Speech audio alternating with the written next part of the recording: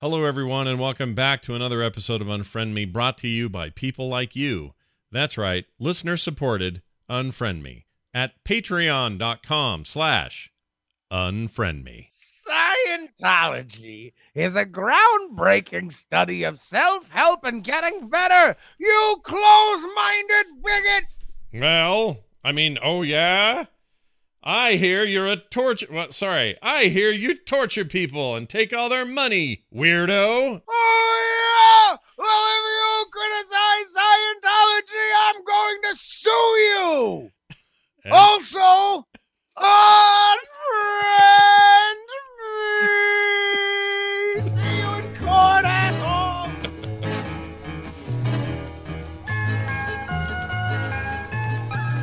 Hello, everybody. Welcome back to Unfriend Me. Very, very different sort of intro there. Caught me off guard. I enjoyed it, though. We're back at it, talking about the hard issues of the day. I'm Scott Johnson with Justin Robert Young, and today is August 14th, 2018. We are here doing it again, once again, fixing all your problems, one topic at a time. Today, Scientology. Yeah.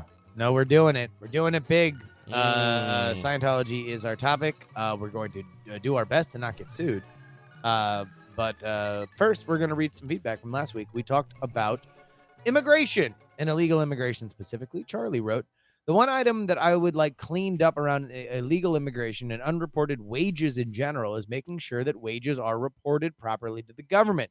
We always hear that Social Security is going to run out by 20 whenever, but having full participation from the workforce would help alleviate some of the burden. Good point, Charlie, or as you wrote, Tralai.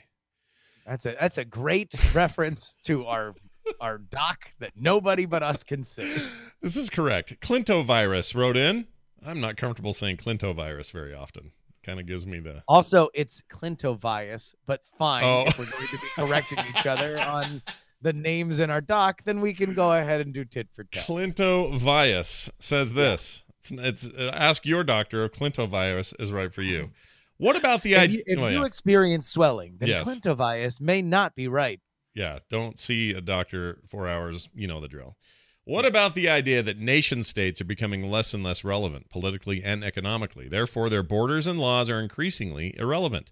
Despite political and therefore military backlash against this historically unalterable fact, waves of migration will, as they always have, cross borders and alter ideologies.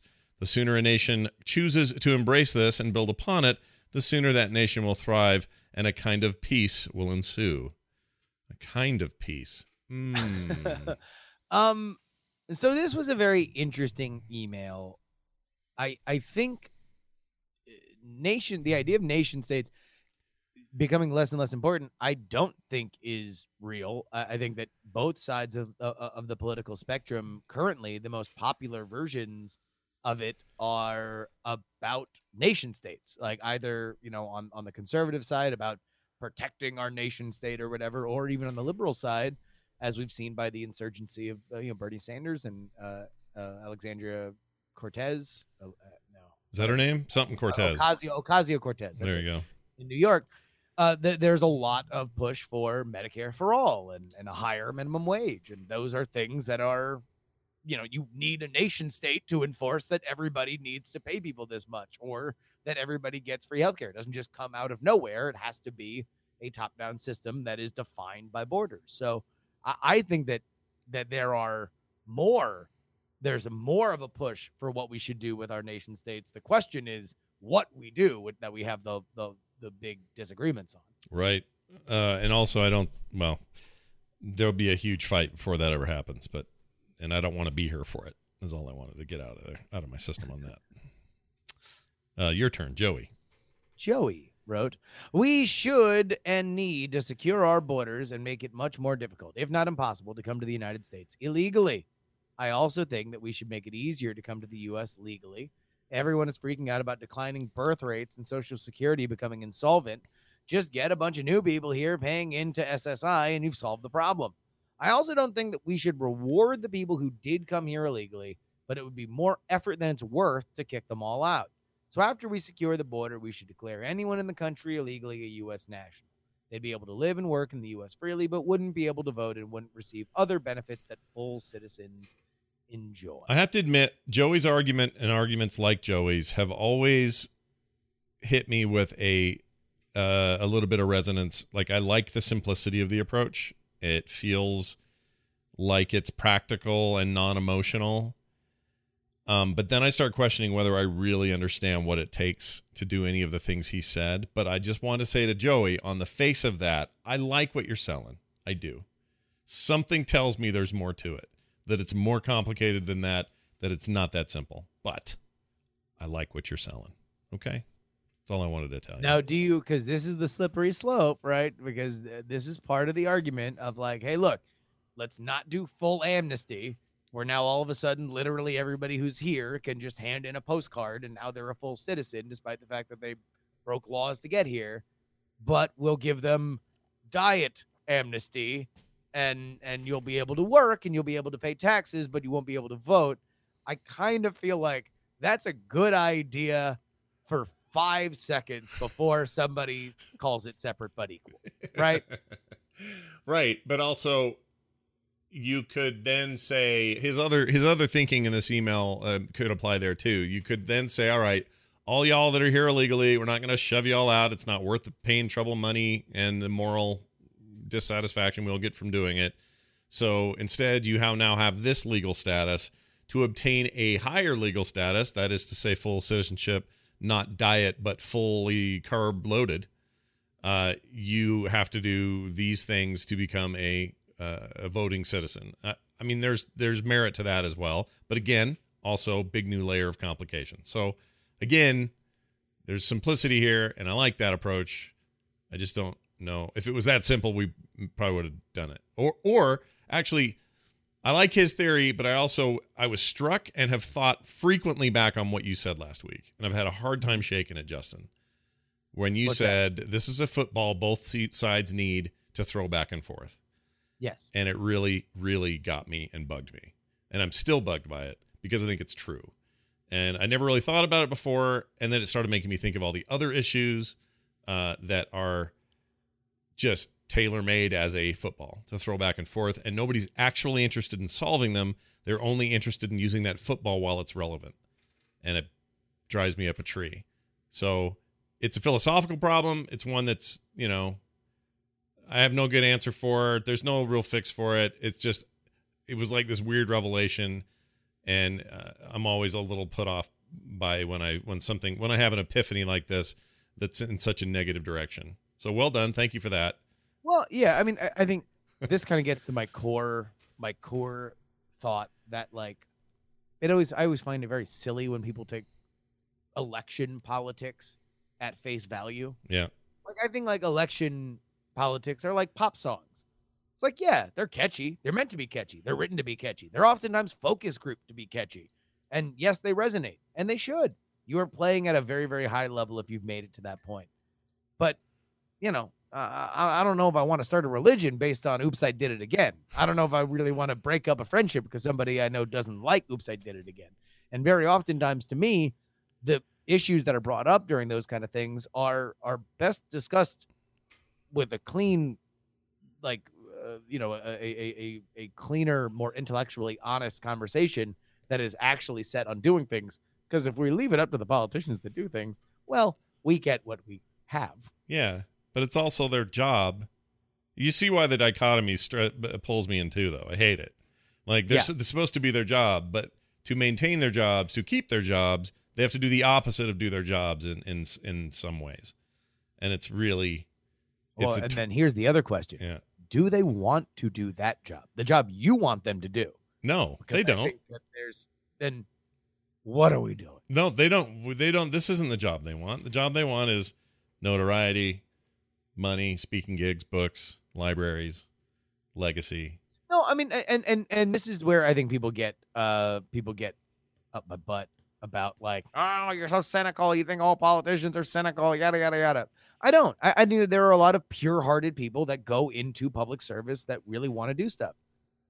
That being said, that does not change the fact that the mechanism by which they get there is a lot more to do with direct marketing than it does to do with Mr. Smith Goes to Washington, like giving the rousing speech and getting the people on your side because, gosh darn it, that's what we should do. Yeah. Hooray! Yeah. Like that to me is a little bit childish. We could all go watch the movie Dave and feel better. I can tell you that right now.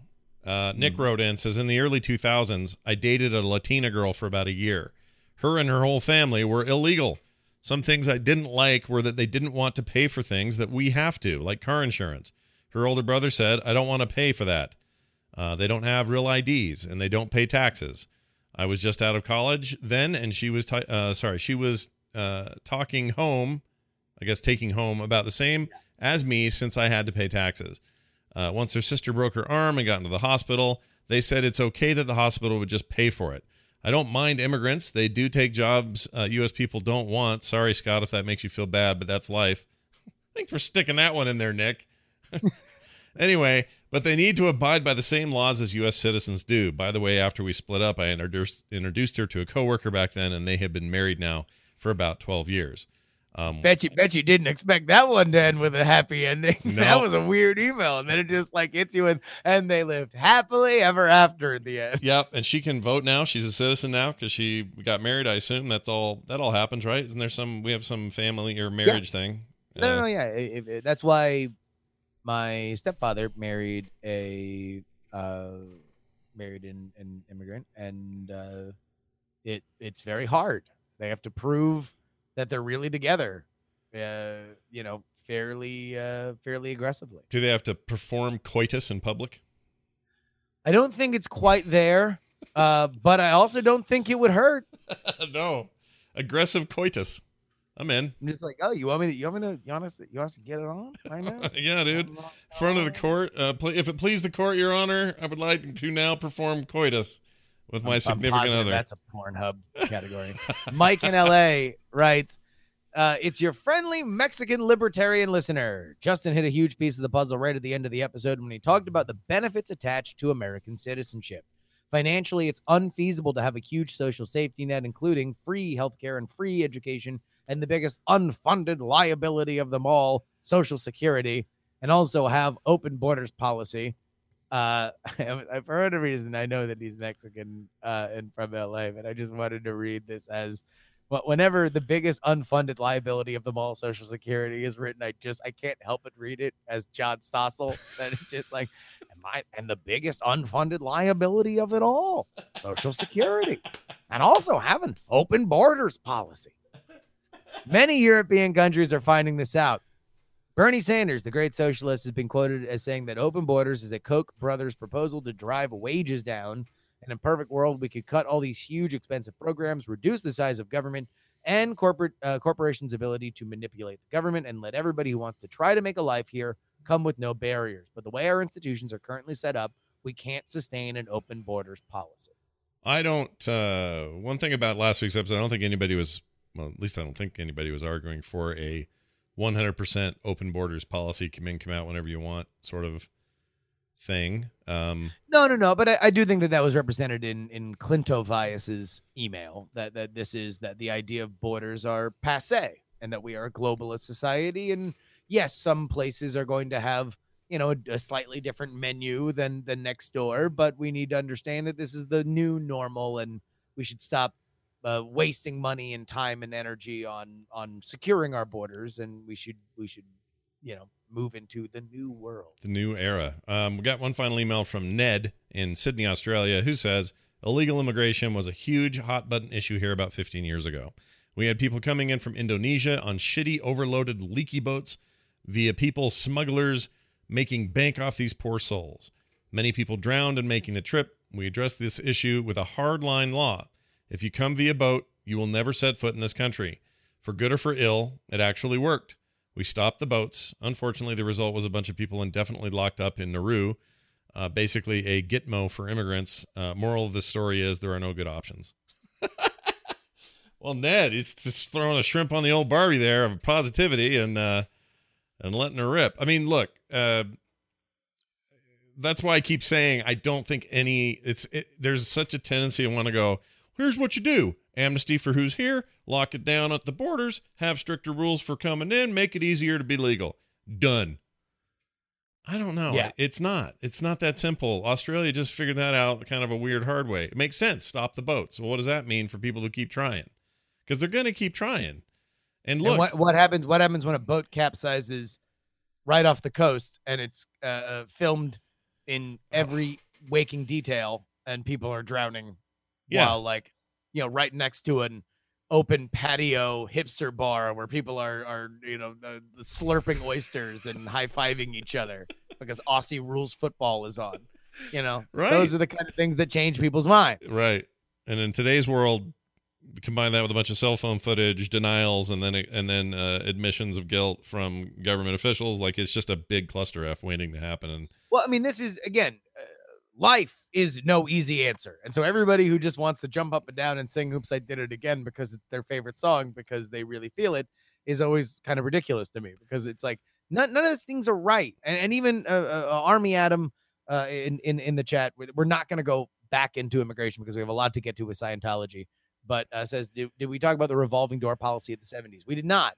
And yes, there are times where we were more open, but also there are times now where we have an insurgent element of the Democratic Party that wants to expand our social safety net. And I don't think that those are necessarily, these are all things that we need to balance against each other. There's not one thing that just solves everything. And they all affect each other. Don't forget, if you write an email to the show at unfriendmeshow@gmail.com, keep them short, keep them to the point, or Justin will literally alter your email so it says the opposite of your point.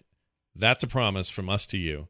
So get those in, unfriendmeshow@gmail.com. None of today's were altered. These were all good, legit emails. Or were they? Okay, they were. So do that. Play by the rules, and you can become a citizen of Unfriend Me. That's a terrible transition. Let's get into Scientology. What's the deal with Scientology? Well, first, before we start, what do you know of Scientology? All right. I watched Going Clear, the HBO documentary, and I also watched a thing with the girl from King of Queens in it, who used to be... Leah Remini. Yep, that's her. She has a thing floating around that's pretty, from her perspective, pretty damning. She's a former Scientologist. Correct, and she had worked her way up the ranks or whatever for a while.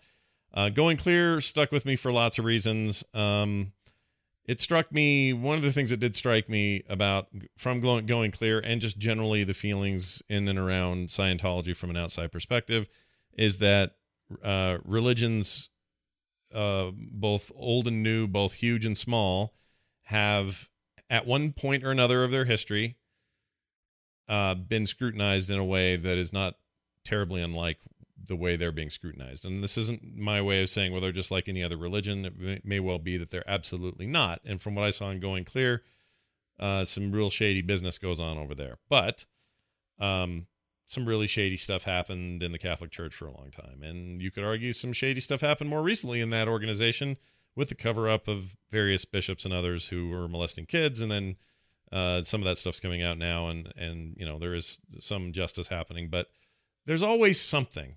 Something's always going on with some religion somewhere. What makes this one unique is that, puts it in the zeitgeist anyway, is that Tom Cruise is like is top dude over there. Freaking John Travolta, big names like that have very famously been a part of this organization, and then that organization's been dissected and talked about, everything from where's the money coming from to Xenu and Thetans and all this stuff.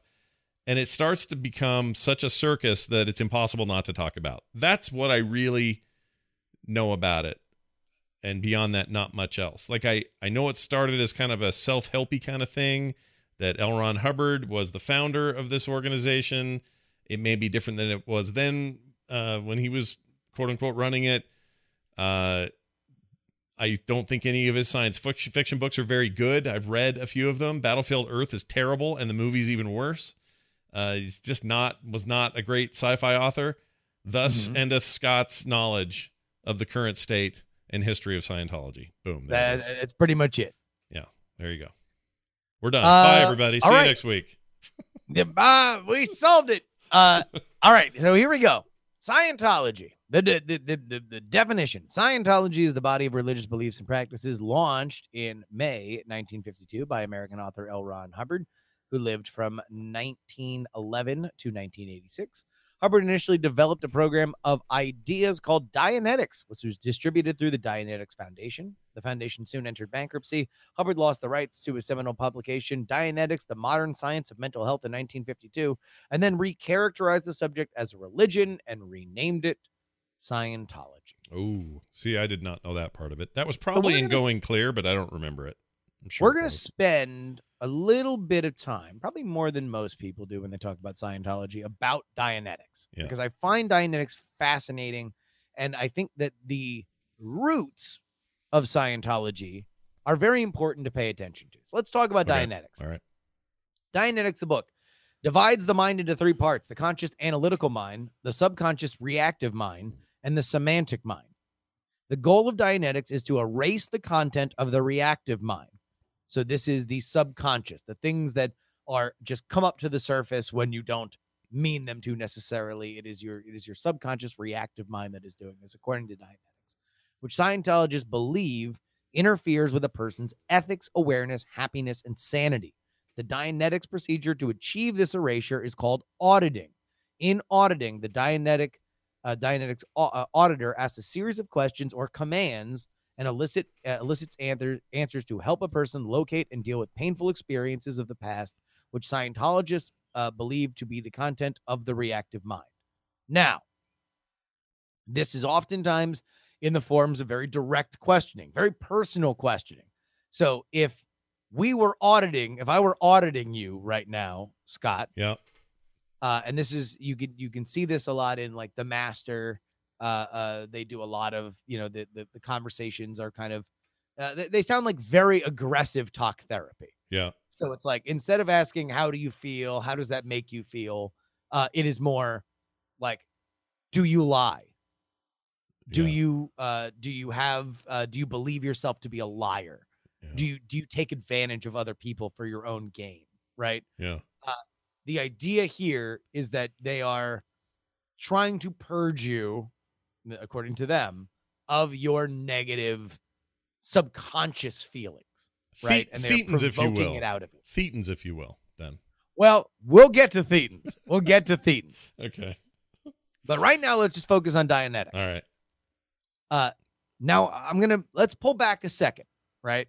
Dianetics comes out in 1950.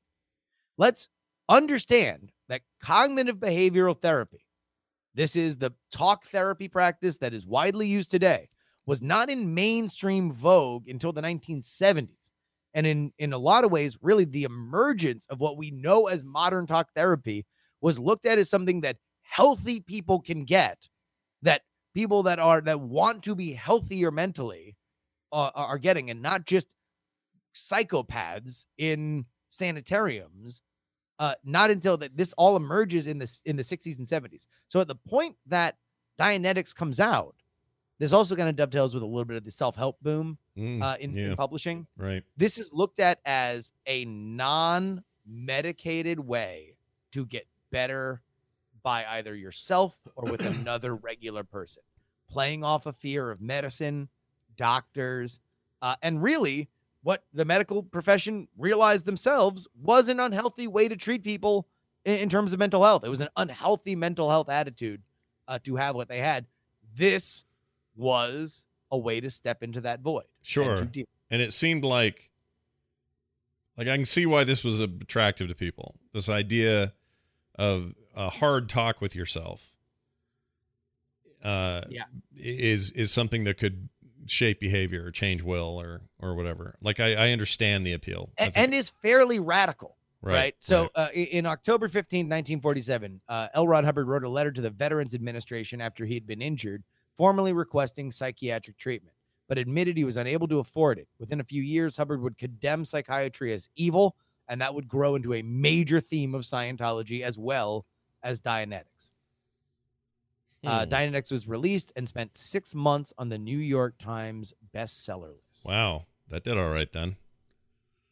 So now let's get into what you wanted to talk about. Some practitioners of Dianetics reported experiences which they believe had occurred in past lives or previous incarnations. In early 1951, reincarnation had become a subject of intense debate within the Dianetics community.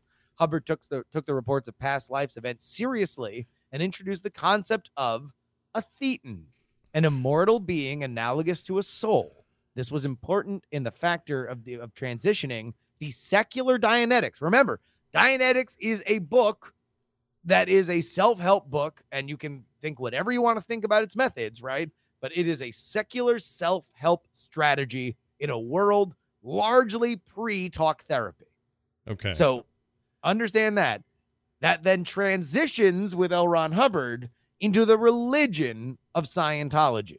Right, which is what I never really connected before, is this is all on the heels of Dianetics and its foundation going bankrupt, and the way to get it all turned around again is a non-taxable organization, aka religion, which is a huge part of the controversy. There's a great book, and I'm going to make sure that I get the title right, and I will get the title right by the end of the episode if I don't nail it right now with Inside Scientology.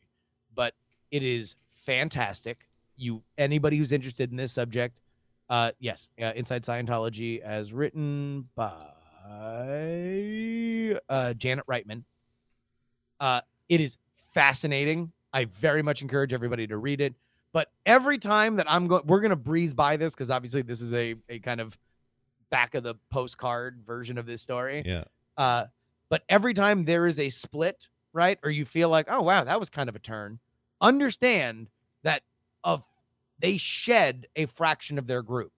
So there were people inside Dianetics that were like, this is great. Yeah. This is self-help. This is helping people. I'm excited to be a part of it. And then L. Ron Hubbard's like, yeah, I believe in past lives. And there was a portion that were like, whoa, the what? I'm just here to question my neighbor about like how he keeps stealing my dirt and how it's probably because his dad was an asshole to him. What is this past lives nonsense? And then there was people that stayed with him. And then he was like, okay, well, now it's a religion, largely because not only was it a way to make more money and he was going bankrupt before, but also he was being sued for practicing medicine without a license, for holding Dianetics events. Now, these are things that probably would not be prosecuted now. There's plenty of self-help things that we tolerate that if it's just you talking to other people and you're not dealing drugs, we're not looking at it as trying to practice medicine without a license. But at that time they did. They could not harass him if he was a religion. Interesting. So then there were people that were like, okay, you want to know what? The cops are racist, yo. We're not going to deal with this anymore. We'll become a religion. That'll keep us under the radar. And then he was like, no, but for real, it's a religion. And then we were like, whoa, what? Like, no, I thought this was just a way for us to practice what we knew to be helpful. But now apparently you're God and there's all this other stuff. Like, okay, we're not comfortable about it. There is a tremendous history of factionalism and splinter groups from Scientology. Right. That we are going to kind of pass over. Which totally surprises me. I didn't know that there were a bunch of split offs. I mean, that often happens in a lot of religions where, you know, somebody takes a turn. They're like, oh, I don't know about that. And then somebody's brother says, well, I'm the true leader of this group. And they go and do their own thing. And like, that's not unheard of. But I didn't know that Scientology and Dianetics had a history of that. That's fascinating. So in 1953, Hubbard wrote a letter proposing that Scientology should be transformed into religion. As membership declined and finances grew tighter, Hubbard had reversed his hostility to religion that he had initially voiced in Dianetics. He was dogged with myriad financial and legal challenges when the ranks of Scientology spread. This led to Hubbard going into hiding in the mid-60s to his dying day on his ranch in 1988. His leadership was taken over by David Miscavige, who is the leader of Scientology to this very day. And has been since, what year did you say? Since his death? Yeah, no. 1988. Okay, so that dude's been around for a long time.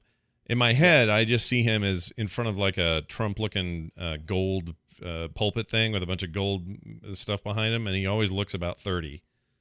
He's clearly not that anymore. No. And there's a lot about David Miscavige and David Miscavige's leadership We're not going to get into a lot of it because this is not just a laundry list of all the awful things that David Miscavige has done. I would highly encourage you to read it. We're trying to draw a circle just sort of around the religion element of it right now so people can kind of understand that. But when we take calls, please feel free to ask about any and all of the issues, and we can talk about it. Sure. So can you tell me about the Xenu stuff, like the planets and the stuff and the thing the South Park made such a big deal out of and got threatened by and all that? What's the deal there? All right. So here's the deal. Okay. The basics on basics on basics are as follows. Lord Xenu is an ancient alien warlord that murdered a bunch of other aliens on Earth. Yeah, he did. He froze them and threw them into the volcanoes of Hawaii. Then, while their souls ascended, Xenu brainwashed them and sent them wandering through the then barren Earth. Man comes around. Thetans inhabit the bodies of men, the vessels of men, and these beings are what cause us, as they are injured by the awful Lord Xenu. They're the ones that cause our pain, depression, and suspicion. But this is also where the past life stuff comes in. That once you die, your Thetan goes into another body, and so on and so on. Yeah. You remember things forever. Now, Scientology is the belief system that identifies your relationship with Thetans and then systematically eliminates their influence through auditing. To be free of their negative influence is to go clear. So you pay for each auditing, you pay for your books, you read up on Scientology, and then after auditing, you are able to be determined clear. So that is clear of negative Thetan influence. Okay. Now, once you go clear, you can now be free to walk the bridge to total freedom. This is to become an OT, or operating Thetan. This is when you can now work in concert with your Thetan, again, an immortal alien that can give you godlike powers. So, the Xenu story is this, by the way, is this how Tom Cruise can do his own stunts in Mission Impossible? Is that how this has worked out? There is an element to that. There's certainly an element to that. All right. Sorry. Go ahead. So you learn about Lord Xenu at OT3. OT meaning, I forgot. Operating Thetan 3. There you go. OT level 3. Right. When you are clear, which oftentimes includes thousands of dollars of money. Also, this is where we get into the culty sort of element. Anybody who does not believe in this is an SP or suppressive person. They are somebody that will hamper your ability. You are not able to go clear until you cut them out of their lives or they come into the church. So once you're clear, you've already made tremendous sacrifices. To go from clear to OT1 is $2,750. Oh, is that all? To go from OT1 to OT2 is $5,225. Why? To go from OT2 to OT3, this is where the first time that if we lived in a pre-internet world, the first time that you would hear about the Space Lord Xenu and the Thetans being thrown into volcanoes, that costs $8,910. There are higher levels to that. 8 in total. OT level 8 is what Tom Cruise is. And what does that cost you? Highest there is. What does it cost you at that point? Do not know. I can look that up. I'm sure that there are, well, I mean, we are obviously talking about tens of thousands of dollars. Yeah. The course cost $28,000 as of last check. Okay. Well, that's not that's to go from 7 to 8. Okay. So you still have to go from 3 to 4, 4 to 5, 5 to 6, 6 to 7. Oh, right. It's not cumulative, right? Yeah. Okay. That seems a little pricey, but I'm glad money, I suppose money, costs money to get Thetans out of you or whatever the deal is there. You know what always... You want to harness the power of you. What always throws me, and this is just something I'll get out of the way now because it's my own, I'm weird this way, but the name Xenu is where you lose me. It's the most simplified Star Trek Season 1 original series name you could come up with for a villain. freaking Lord Xenu? Like, at what point does Tom Cruise and his middle tooth sit in a room and somebody brings up Lord Xenu and he doesn't go, ah, shit, what am I doing in here? Because up till level 3, you're probably like, yeah, dude, improving myself. This is great. You know, if we're helping each other get better, how is this even different than a religion? I could see this mindset. I could see people saying this. So they're like, yeah, of course it's a religion. We're helping each other. We're better people. We're better citizens. Oh, welcome to level 3, Mr. Cruz. Today we talk about the volcano, the Thetans, and Lord Xenu. You know, it sounds like a guy in a rubber suit that Kirk should hit because his shirt got ripped. Like, it's the dumbest name. I hate it. Funny you should mention that, because Inside Scientology mentions that Tom Cruise cooled off significantly on Scientology and started doing movies that he would not do when he was very, very dialed into the church right after level 3. He never left, but certainly pulled back. And then it was a very concerted effort by David Miscavige to get him back into the fold. Gosh, I can't imagine how that would turn somebody off to hear about Lord Xenu. I can't imagine. By the way, do you know what Earth was called at the time that Xenu dumped all those aliens? I kind of used to remember this. Hold on. Oh, shit. You're going to have to remind me. Tegiak. Ah, shut up. Tegiak. This is all the worst science fiction tropes. I hate. That's why I don't like it at all from a face value thing. It's worth discussing the cultishness and the getting deeper and the mess and the torture and the whatnot and the money. That's all worth discussion. It's all worth scrutinization. All that stuff's true. But right on the surface, Xenu and what is it? Teliax? What is it? Tegiak. Tegiak is Earth. Now, this is where I'm going to put in the obligatory. Sure. Okay. And so let's go to our bearded guy who's flipping tables and then gets killed and then comes back, but nobody sees him. But somebody does kind of see him. And now you have a god, but it's really 3 gods. And oh, you want to talk about money? Then let's talk about tithing. Let's talk about leaving money to your church. I'll bet you when you add all that up, it doesn't seem so ridiculous. At least these levels have actual price tags on them, and not just how the more you make, the more you pay in forever. Yeah, no, that happens. Look, I grew up in a religion that some people still think is super weird, Mormonism. And despite the fact that I've never seen or spent any time around an actual polygamist, because the church stopped doing that in the mid 1800s, was never part of my life. I don't know anybody like it. I'm sure somebody like what's that show that was on HBO? Big Love. Big Love. I'm sure Big Love people exist somewhere. I don't know them, and they're not part of the mainstream church. They're part of offshoots. So I don't know who those people are.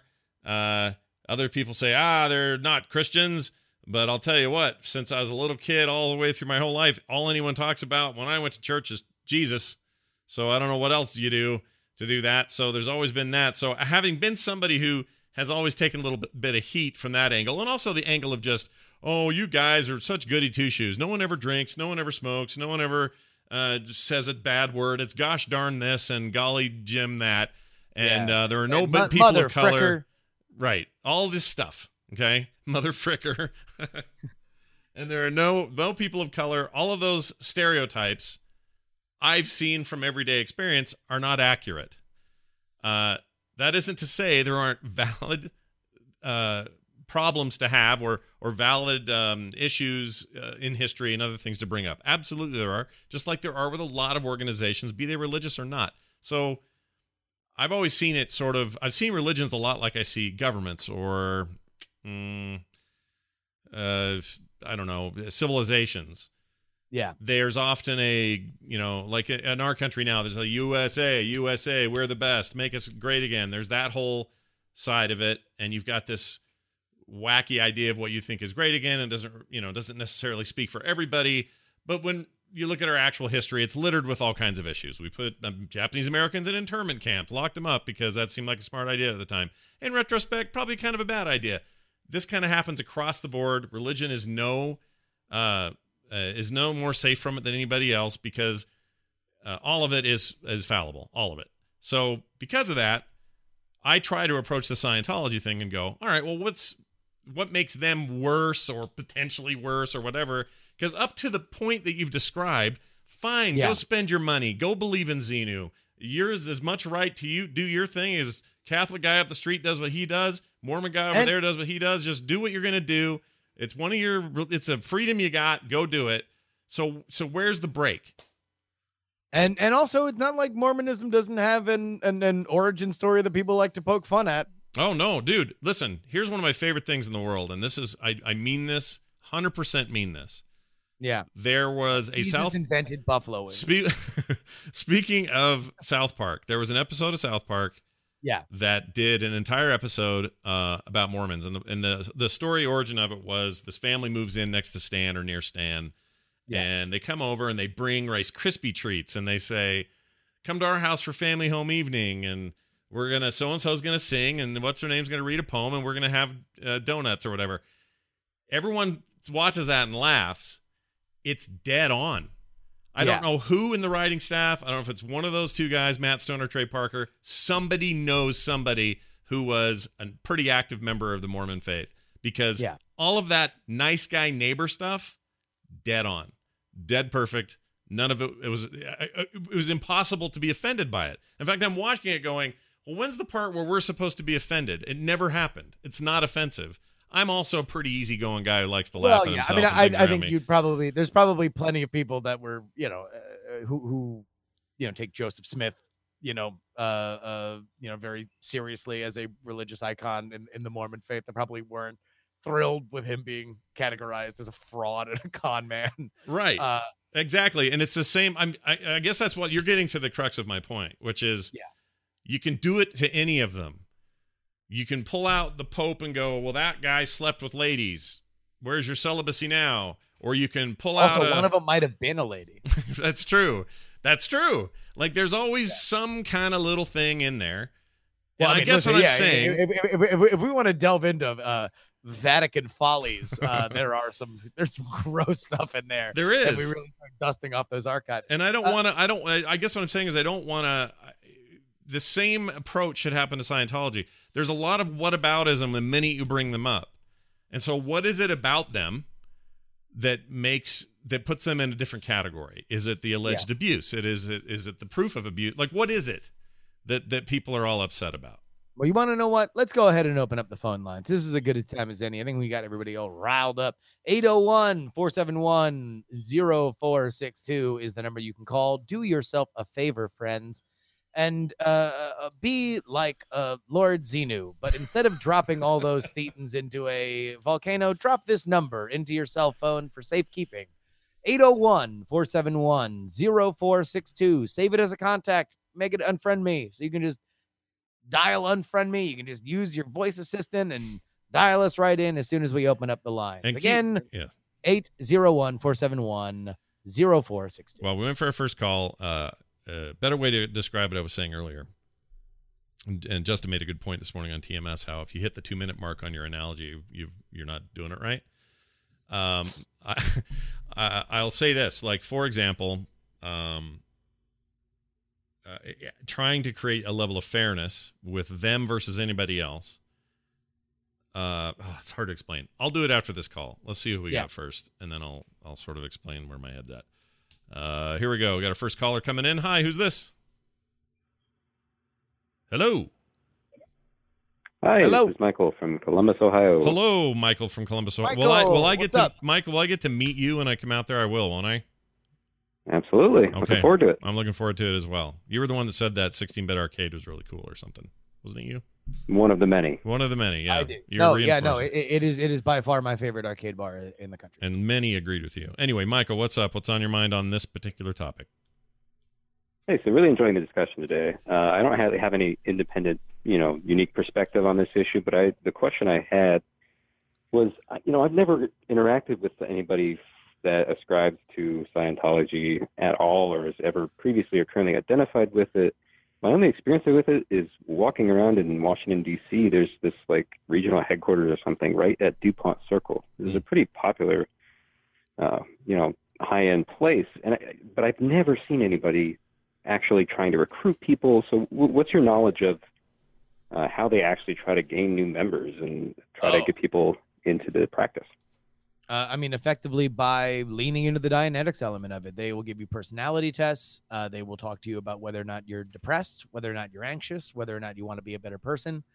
And at that point, that is their that is the beating heart of that religion. And so if you ever see, signs or people asking you to, take a personality test, stuff like that, a free personality test, then that's kind of the key. There's also, again, I cannot recommend Inside Scientology enough, but they also talk about how good L. Ron Hubbard and the organizers of Scientology, the key lieutenants of Scientology, got at, effectively what we see now with Human Rights Council and stuff like that. Like, if you've ever seen people just out at a busy intersection asking you to save the whales or save the puppies or whatever, these are tactics that Scientology got very, very, very good at. They just give me 5 minutes of your time kind of sales pitch. Do they still do that in kind of public forums like that, or is it are they big enough now where it's all just like invite only, or I don't know actually how that works? No, and oftentimes outside up front of their headquarters. It's funny, there was a big Scientology center that we walked by every time we were going anywhere in Shinjuku in Japan. It had a big, super well lit lobby, and during the day, people were outside handing out pamphlets. But this is a big thing. Now, there is a question about exactly how the Scientologist ranks are doing in modern eras, and therefore how much money they actually have. That is a question that we do not have an answer to. Well, and they're ridiculously secretive, like many religious organizations, because they can be, and they're still not a taxable organization, despite efforts to change that by some. So, why would we know what they have money-wise? If they're losing it, we don't know. If they're making bank, we don't know. But as far as we know, Tom Cruise is still all up in it, right? He's still... Oh, certainly so. Okay. Yeah. Because if he's reached level 8, that explains why all his stunts are his own now. That's all I can figure. Well, Tom Cruise is somebody that is a very interesting person beyond the Scientologist element. He is a very focused person with a very interesting past. He obviously has had, depending on what you want to believe, a very interesting dating life, as South Park mocked. Maybe he is fluid on the Kinsey scale, as one might say. Yeah. There's a lot to parse with Tom Cruise. Yeah. And yes, there is. Let's say in a way it's almost a study in how much he believes in this is a study in its own. Do you know what I mean? Like, yeah, his success, which initially in his career was bought on by good looks and, kind of the timing of it all seemed like he's the perfect fit for that kind of those kinds of roles. And then him sort of growing into acting and actually getting accolades for that sort of thing. And then moving on to whatever next stage it was and so on. You combine the artificial or real sense in Hollywood with very successful megastars, the feeling that they're special and apart from everybody else, and then add into that a organization and a thought prescription that supports that and uplifts that and continues down a road of you're special in this very big way. Like that's fascinating to me. Like super interesting to me how I would love to just get into his brain just for half a minute and see what's up. And also I'd like to look in the mirror in the morning as him and see if he actually cares about the fact that he has one tooth right in the middle of his head, right there. Yeah. I mean, there is that. Yeah, there is that. That's just something I've noticed. Okay, so while we're waiting for our next call, the thing I was going to say earlier, we'll stay with our examples because we're already on this road. Joseph Smith in his early days claimed to had a visit and a discussion with God, which led him to do certain things, to establish his church, to do all that sort of stuff.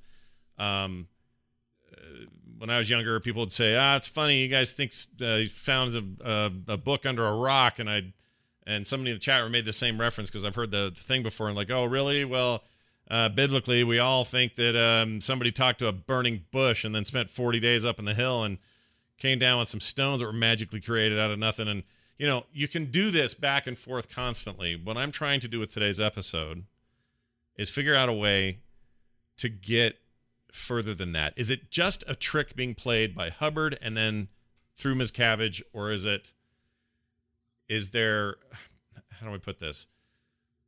Like, you don't hear about, you'll hear about Goodwill or Catholic organizations giving huge sums of money to disaster relief. You hear that about the LDS Church. You hear that about folks in the South, Baptist churches, various organizations. And you hear about like the great civic work they're doing for people on the ground, for immediate people that are in their congregation and those in their neighborhoods and whatever, all that kind of outreach. I never hear about that stuff with Scientology. So to me, that's the one big differentiator. You can say all you want about their histories, their belief systems, their theology. Lots of arguments and fun to be had there, no question, including this. But the one big separator is, like one thing they always taught us in Sunday school, by your fruits you know them, meaning the kind of stuff they produce, that's how you know what kind of people they are, what kind of organization they are. And does Scientology do any of that? Or is it just this inward-looking, exclusive club? If you've got enough money, you're working your way up the thing. Like, that's the part that throws me. Because in every other example of we are a religion, just about that I can think of, including Satanism, by the way, you can point to civic and social stuff that they do to improve their neighborhoods, the people around them, blah, blah, blah. So I don't know. I'm trying to find the name of this, but because I had heard that it was Al-Anon, but I know that there are treatment centers to get clean from either alcohol or drugs that are Scientology funded.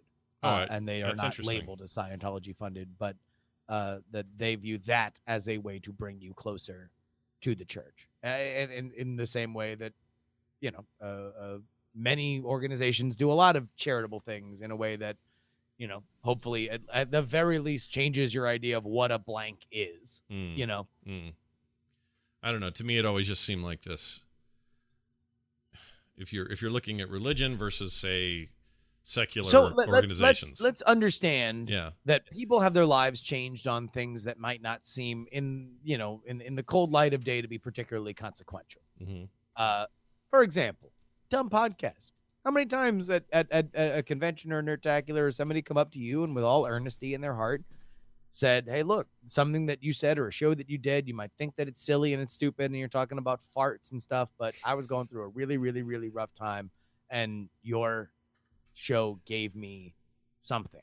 And it was very important to me and I am very indebted to you. That's happened to me multiple times and I can only assume it's happened to you even more than that because you've done shows that have been more popular. So if that is true, and we can be moved by things that might not seem tremendously consequential going forward, right? Mm-hmm.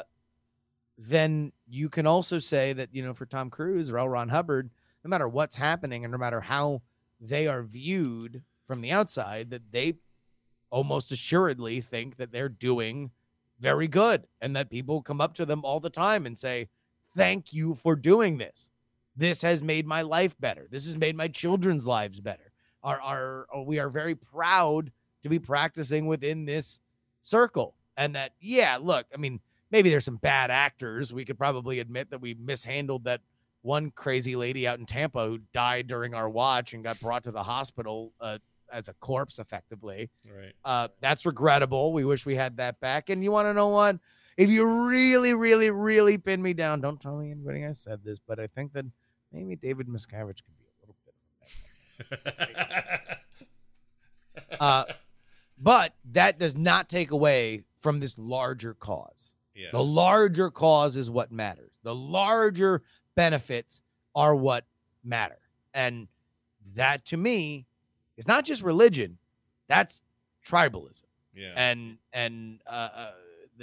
this is, I think there are a lot of elements of Scientology that up to and including the cutting off of everybody else around you that doesn't believe, in this kind of stuff. And Again, please just look up the crimes of David Miscavige. He is a bad person. I'm going to say that. This is Justin Robert Young saying that David Miscavige. Crimes of David Miscavige. I've never searched this. Let's not. I don't want to get into catalog it, but you're saying there's stuff there to be mined if you want to go learn about that dude. Yes. Fair enough. I think that he would be a fascinating. So basing a television series on David Miscavige about a religion that happened to look a lot like Scientology would be fascinating. He is a Sopranos-like figure. Really? Yes. Okay. I wish going clear. IMO. And maybe I've been influenced by all the squirrels out there. That's what they call people who are off the reservation and telling tales. Maybe I've been misled by all the squirrels, but it appears to me that this is.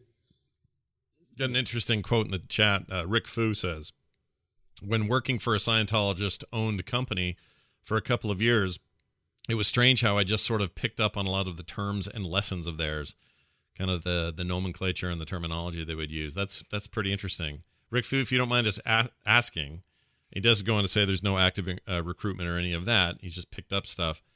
What was the kind of, you don't have to say what the company is, but what kind of company was it? I'm just curious what their interests are outside some of that stuff. Because as far as I know, Justin, there's no, this is probably, I say this because I don't know, so maybe I'm wrong, but I don't feel like there's ever been another religion to the stars kind of thing. This thing that appeals to Hollywood elite and then very rich people that we may not know, but that are, out there. And what else is there like that? Other than this normal religion somebody grew up in. Hey, I was born in the Methodist church, therefore I'm still in it. Therefore I'm... there is one religion that seems to be synonymous with success in Hollywood. Yeah? What's that? I really don't know. And listen, and obviously because many Jewish people created theaters and stuff, and then when the motion picture business started up in Hollywood, many of them were Jewish people. Yeah, they're industrious go-getters. That's what that comes down to. Look, I'm not, and I don't want to get into a Jews run Hollywood kind of thing, right. But like, there was no doubt that many of the people that built the modern motion picture system were Jewish. It's a thing. So yeah, but then again, they do the opposite of recruiting, right? They tell you can't be a part of it until you to become a Jew is a very arduous process, kind of the opposite of Scientology. Well, Rick Fu went on to say what the company was. He says it was a web development company. He then says lots of Scientology clients. They said we were going to go to some courses as business training, and I refused twice. He then says, then I quit and told him that that was why, and then said he could not find a job in Clearwater after that. So for whatever it's worth, that could be anecdotal, or that could be a direct result of him quitting and saying why. I don't know. But that's also one of the things. Like, you turn on them, and, if suddenly maybe Tom Cruise has enough power that he's the only one that could. But if you kind of turn on them, they supposedly go hardcore and park people out in front of your house and have them taking full-time video surveillance of your house. They have some of this on tape from that Going Clear documentary. It appears. Oh yeah, appears to be. No. They make their own documentaries about it. That's Squirrel Patrol. Yeah, for sure. So I don't know. I mean, speaking in a modern sense, chat room's reminding me that historically Christianity has gone from the most humble of religions and persecuted to that of the elite and the rich. I understand that. I'm talking about like now. Like, what are people doing, especially in America? Where do they go if you are Mr. Hollywood man and you go and do it? One of the most interesting crossovers for me in Scientology and Hollywood is the fact that her name just slipped my head. The star of Handmaid's Tale. Can't think of her name. She was on Mad Men. Anyway, She looks like old pictures of my aunt. Anyway, Yeah. whatever her name is. Oh, it just was there and it left. Oh, getting old. Elizabeth Moss. Elizabeth Moss. She is a parent. Well, from all accounts and from her own admission, she's a very active Scientologist, whatever that means. And yet some people see this as a huge dichotomy between that and the role she plays in the show that she's on with Handmaid's Tale. Given that Handmaid's Tale is basically about a cult taking over the country and turning it into, whatever sort of religious theocracy they want. And that makes interesting headlines. Like, I don't know why. It does seem like she's making a thing and saying something artistically about a thing in a very negative way, but then is part of this thing that has that being said about it in real life. And maybe she doesn't know that yet. Maybe she's not even level 3. I don't know how this stuff works. Like, I'm used to people who are pretty open about their religions. Like, for the most part, people I know that are religious of various sorts and types, people in North Carolina are very Christian. People I know who are, very atheist. I'm not saying atheism is a religion, but I know them well enough to know that they are kind of, their fervor about their atheism is a lot like religion.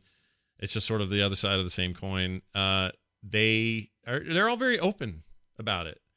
I don't feel like Scientologists are really that open about it. It's just sort of like. Do you feel like you have to be? I don't know. Like, do you have to be open about your heritage as being raised Mormon? No, I guess not. In fact, I make it a point.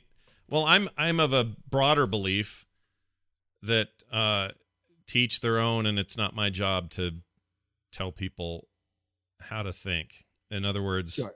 Like this show is not about us doing that. This show's about us exploring these topics. Yeah, exploring these topics. Trying to be as intellectually honest as we possibly can. That's the goal. And so I really like that exercise. I'm a big fan of that in general in life. So if somebody comes to me and says, "Hey, what's that about?" and I'll go, "Oh, well, I can tell you," and I'll tell them. But I'm not actively going for people and saying, "Have you heard of this? Come check it out. Let's go." Like, it's not, that isn't interesting to me. I think my dad kind of raised me that way. And so people are always surprised. They're like, "Whoa, what?" Like, they're surprised I teach a bunch of 9-year-olds on Sundays. And I do. I love it. It's one of my favorite things in the world. These kids are amazing. But I don't go around advertising it. Why? Well, because it's not anybody's business, A, and B. If you really want to know, you'll ask. And if you don't, it's okay too, because I'm not here to preach to you. Each his own. Everybody do their own thing, including you Scientologists who might be listening. Do your own freaking thing. I don't care. Do what you got to do. The part that gets screwy is when people get hurt or abused or ripped off or whatever. And it just seems like Scientology is currently cornering the market on that weird little mysterious cabal of stuff. That's all. So what do you say to, as the second youngest major religion in America, the fact that a lot of the hate goes to the most youngest religion in America? Well, I think there's something to that. Eric, let me reframe my question. Are you secretly pumped that Scientology is here to take some of the heat that the Mormon Church doesn't have to anymore? Well, I mean, look, as much as on a scale from 0 to secretly pumped, where are you?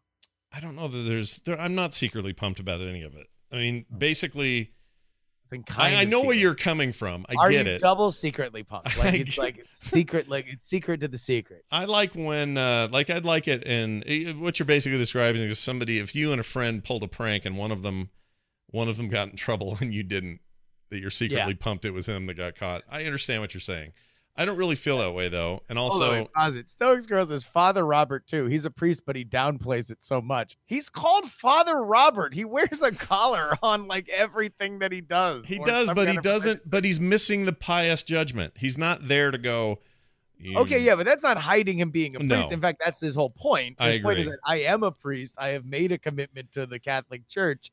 But I hope that you judge me by my deeds and not my collar. But it doesn't mean he's not wearing a collar. You're totally right. He's got a costume, not a costume. He's got a uniform, and he wears it proudly, and that's great. But he also, at the same time, is not, shoving things down people's throat or using it in a way that's, abusive to either them or him or anyone else. But that's kind of my thing.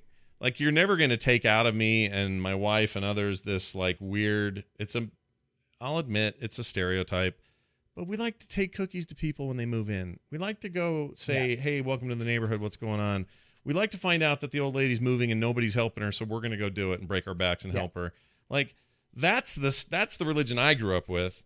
It may not match with somebody's stereotypes of what they think that is, but for us, that's what it was, and that's what it still is. And so my sense of religion is, when am I, if I'm not trying to do some good every day somewhere with somebody, then I'm not doing my job. There's a little kid in our neighborhood who gets picked on a little bit. She's a young girl who's just a total nerd. She loves nerd stuff. She loves comic books and movies, and some of her friends give her a hard time because she's not a little girly girl and she's not interested in what they are.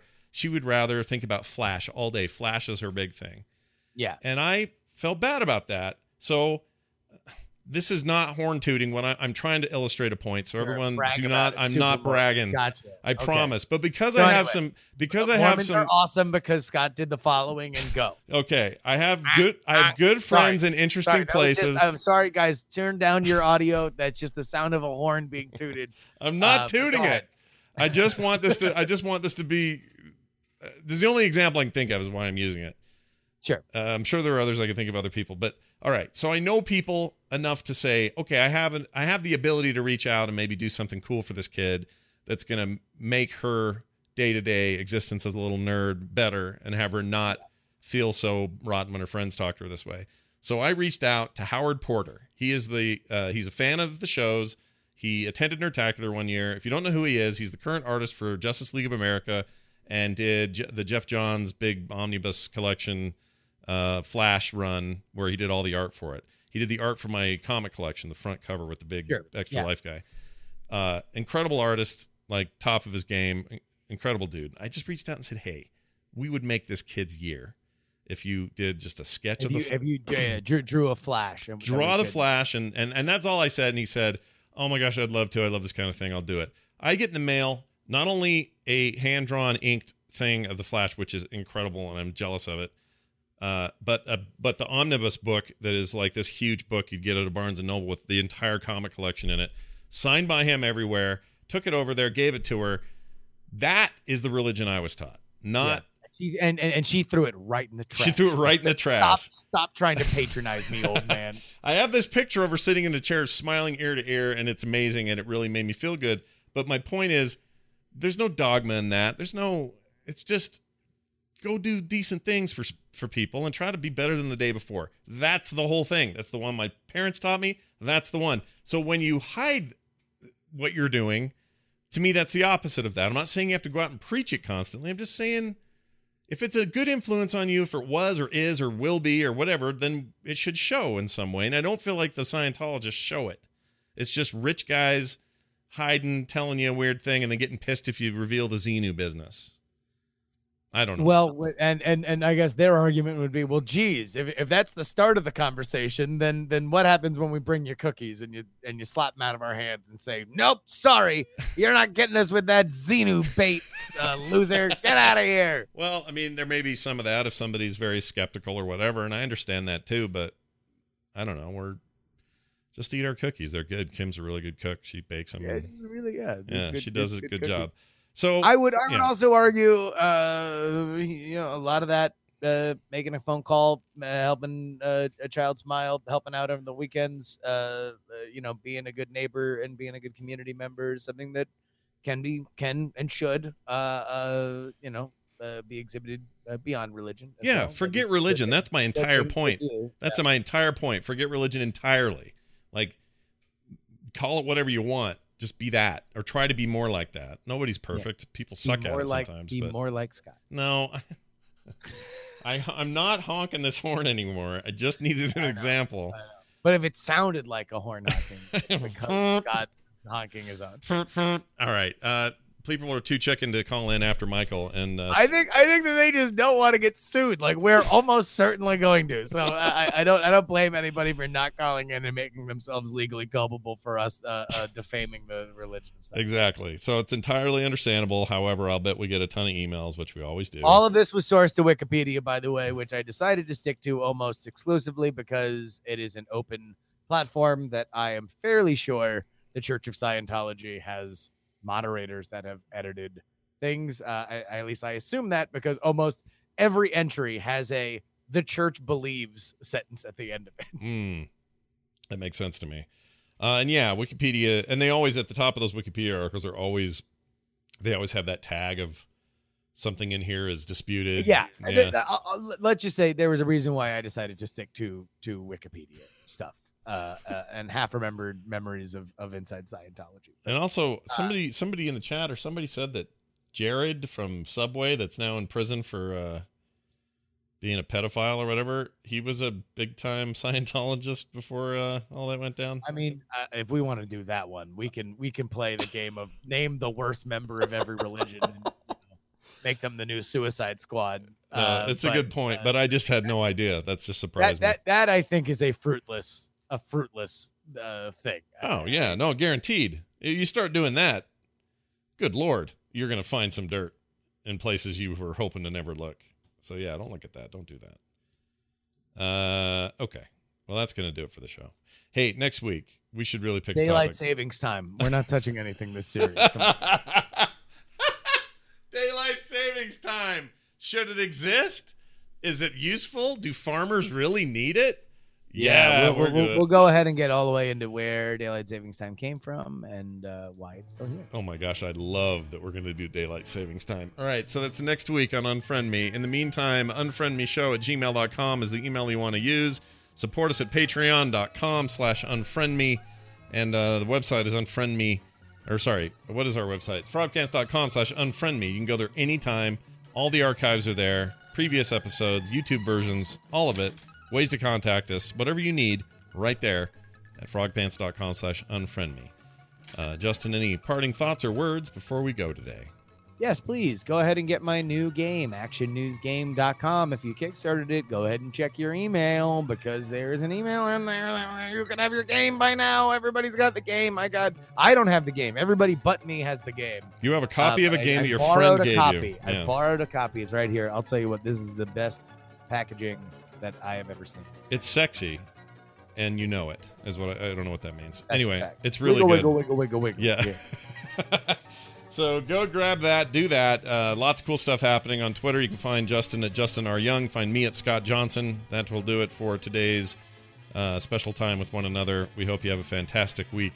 We'll see you next time for more Unfriend Me. Until then, goodbye, Unfriends. Bye, Unfriends.